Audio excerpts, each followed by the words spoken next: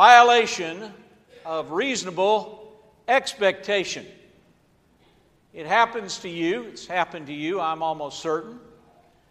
It's happened to me. I will be walking through a mall, and I will see somebody I know. And I am certain that they will see me and acknowledge me and recognize me, and they walk toward me, and they almost begin to walk by me, and they still haven't spoken, and I'm waiting to see if they'll speak.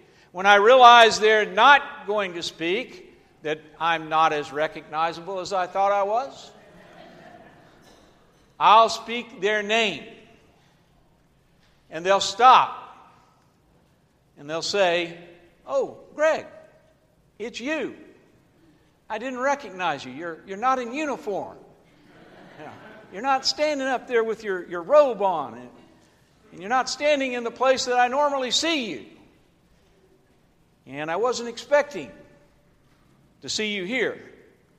I usually respond with something that I think is clever anyway, like, "Well, preachers go shopping from time to time also." It happens. It happens in restaurants. I was in Einstein Brothers, where I eat breakfast almost every morning, about a couple weeks ago, and one of the members of our church walked by me. And they didn't acknowledge me, and I was looking the other way, and I thought I recognized him. But he didn't look like he normally looks. He's normally dressed up and everything. And he walked by, and I didn't speak, and in my mind I'm saying, I think I know that guy. And as I got up to leave, and I turned and looked to the back of the restaurant, I realized I do know that guy. I recognize him. Violation of reasonable expectation. People that are in a different context than we expect, or something that we are expecting to happen happens differently than we imagined. I've never had a problem with this part of the story where Mary Magdalene doesn't recognize Jesus. After all, she came to the tomb expecting to complete the burial ritual. She came to help prepare Jesus' body. She had to suspend that process because of the coming of the Sabbath. And so she comes to the tomb bright and early on Easter Sunday with a specific task in mind. She's going to finish what she didn't get to do after Jesus' crucifixion and death. And he's not there. The tomb's empty. She wonders what happened. Who wouldn't? And when she's confronted, when she sees Jesus and thinks he's the gardener, that doesn't bother me. Violated her sense of reasonable expectation. That wasn't supposed to be Jesus. She already knew or had the expectation of what was going to happen. Violation of reasonable expectation. Fred Craddock, a beloved teacher, preacher in the Christian Church, Disciples of Christ, a great professor of homiletics, of preaching at Emory University, Candler School of Theology, passed away just about 3 weeks ago. One of the stories that I heard him tell frequently was about one of his students who had this moment of violation of reasonable expectation. He was called to the hospital, student pastor. Hadn't made this kind of call before. One of his parishioners was near death, had but 2 or 3 days to live. He had never been called upon in this small church in his early ministry. This is the first time that he had been called to that kind of circumstance, to go pray with somebody who he had been told was not expected to live much longer. So he had in mind what he was going to do when he entered the hospital. He went to her room. He found her in the bed. She appeared to be very weak, very frail. He was quite nervous. He asked her, "What would you like me to pray?" And she said, "I want you to pray that I'll get well, of course. I want you to pray that I'll be healed." And racing through this student pastor's mind is all the information that he's already received, that she's not going to get well. But, not knowing what else to do, he reluctantly granted the request. And he began to mumble some words and pray for her healing and very hurriedly finished the prayer with quick amen and squeezed her hand. And when he did, he noticed that she squeezed his hand very firmly. And then opened her eyes and she said, "I think this might have worked. I feel a lot better." She raised her hands. She became very animated. She threw her feet over the side of the bed. She stood up. "I feel better. I think this worked." The student pastor, with an astonished look on his face, hurriedly left the room and ran past the nurse's station and said, "You better go down to 120. There's something going on down there."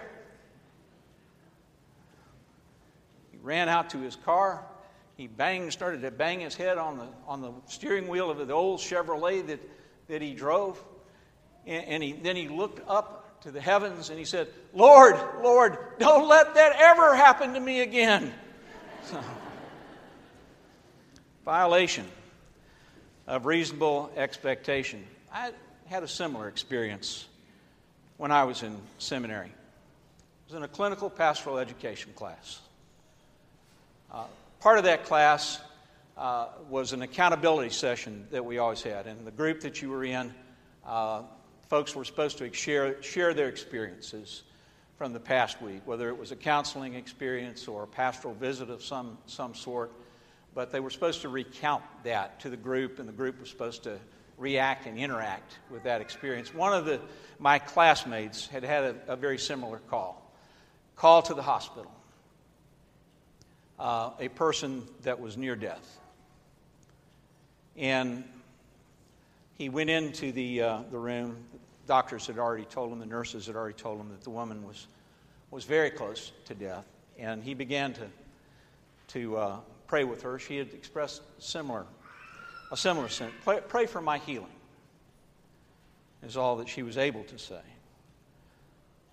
And the young man was very disturbed by that request because he had the information already that she was not going to make it. She was going to die. So he really didn't know what to pray. And as he was recounting the experience to the group, he said, "I don't know. I don't remember what I prayed. I mumbled. I'm not even sure that she heard me." It was very awkward. It was very difficult. I just didn't know how to respond to this woman's request. And so I prayed, but I can't tell you what I prayed, and I left. And our professor, Dr. Richard Hester, said these words to him. He said, "Well, why'd you have such a difficult time praying?" And he said, "Well, I already knew what was going to happen. I had already been told what was going to happen. And it just didn't seem right to pray for something that I knew wouldn't occur. Healing." And Dr. Hester said to him, "Why did you give her up to the doctors? Why didn't you trust God and God's healing? In whatever way God chose to make that happen. In the fullness of God's love, in the fullness of God's grace, why did you trust her to the doctors? Why did you not pray and trust her to God?" Violation of reasonable expectation. Could Mary's expectation have been any more violated than by an empty tomb and by a gardener who ended up being Jesus? Jesus spoke her name. She heard it. She recognized the risen Christ, the grace that was a part of that moment. Professor Tom Long, who I had the opportunity, I've heard him preach over a number of experiences in seminars that I've been to. He's also a professor at Candler School of Theology at Emory. Tom Long recounted this story in one of his sermons that I heard about a friend of his in Atlanta, Georgia, some years ago, early 90s, before cell phones were widely in use. This pastor, Sam was his name, he was at a church, his church. It was his anniversary. He had called his wife. She was to meet him at the church, and they were going out for an anniversary celebration, anniversary dinner. And his wife came. They left the church, but as soon as they got out onto the sidewalk, Sam immediately recognized there was a crisis in progress. There was an elderly woman that was on the sidewalk and was bending over her husband, who had collapsed on the sidewalk. Sam immediately told his wife to go back in the church and call for an ambulance, and Sam went over to the man, and it was clear that the man was in great distress. And Sam asked if there was anything that he might do, and the man's name was Charlie, or the man's son's name was Charlie. And he asked Sam, he said simply these words: "Charlie, forgive me." And Sam didn't know who Charlie was at that particular moment. He was to find out later who Charlie was. But he said to the man, I'm not Charlie, so I'm not sure what you're asking. And almost in that moment, the man clutched his chest and lurched again, and Sam knew that this man was not going to make it. He was not going to survive until the ambulance got there. And so the man, again, looking up into Sam's eyes, said, with his breath almost gone, "Charlie, forgive me." And Sam, not knowing what else to do, put his hand on the man's head and simply said, "I forgive you."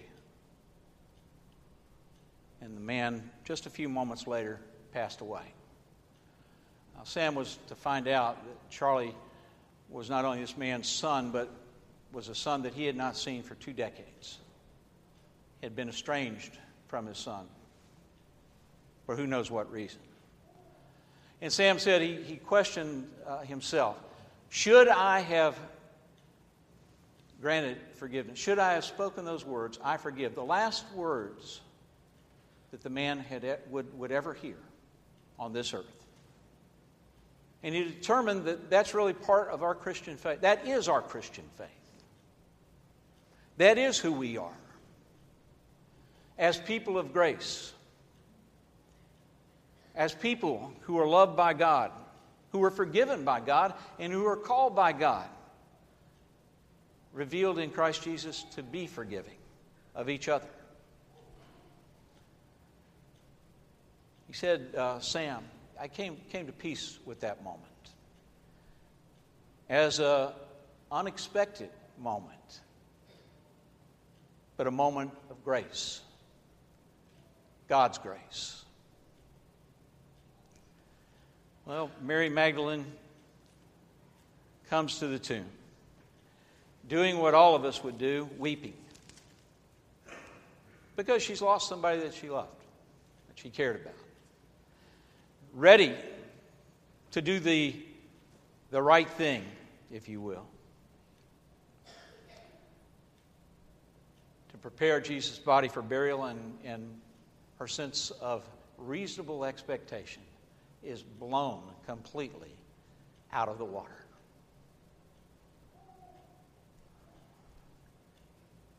And perhaps somewhere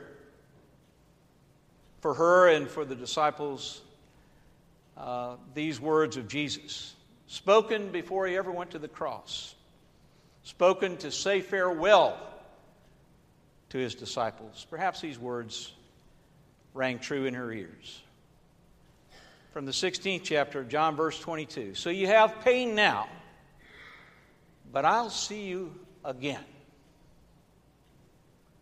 and your hearts will rejoice. No one will take your joy from you. I'll see you again. He calls us by name. You may not recognize him, but listen for your name.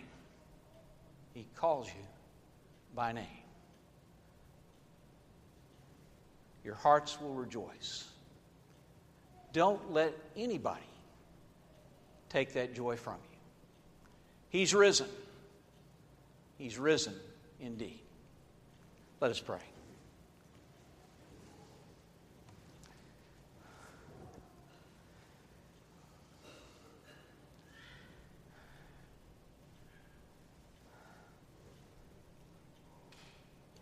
God, we thank you for the mercy and grace, love and forgiveness that we know through Jesus Christ.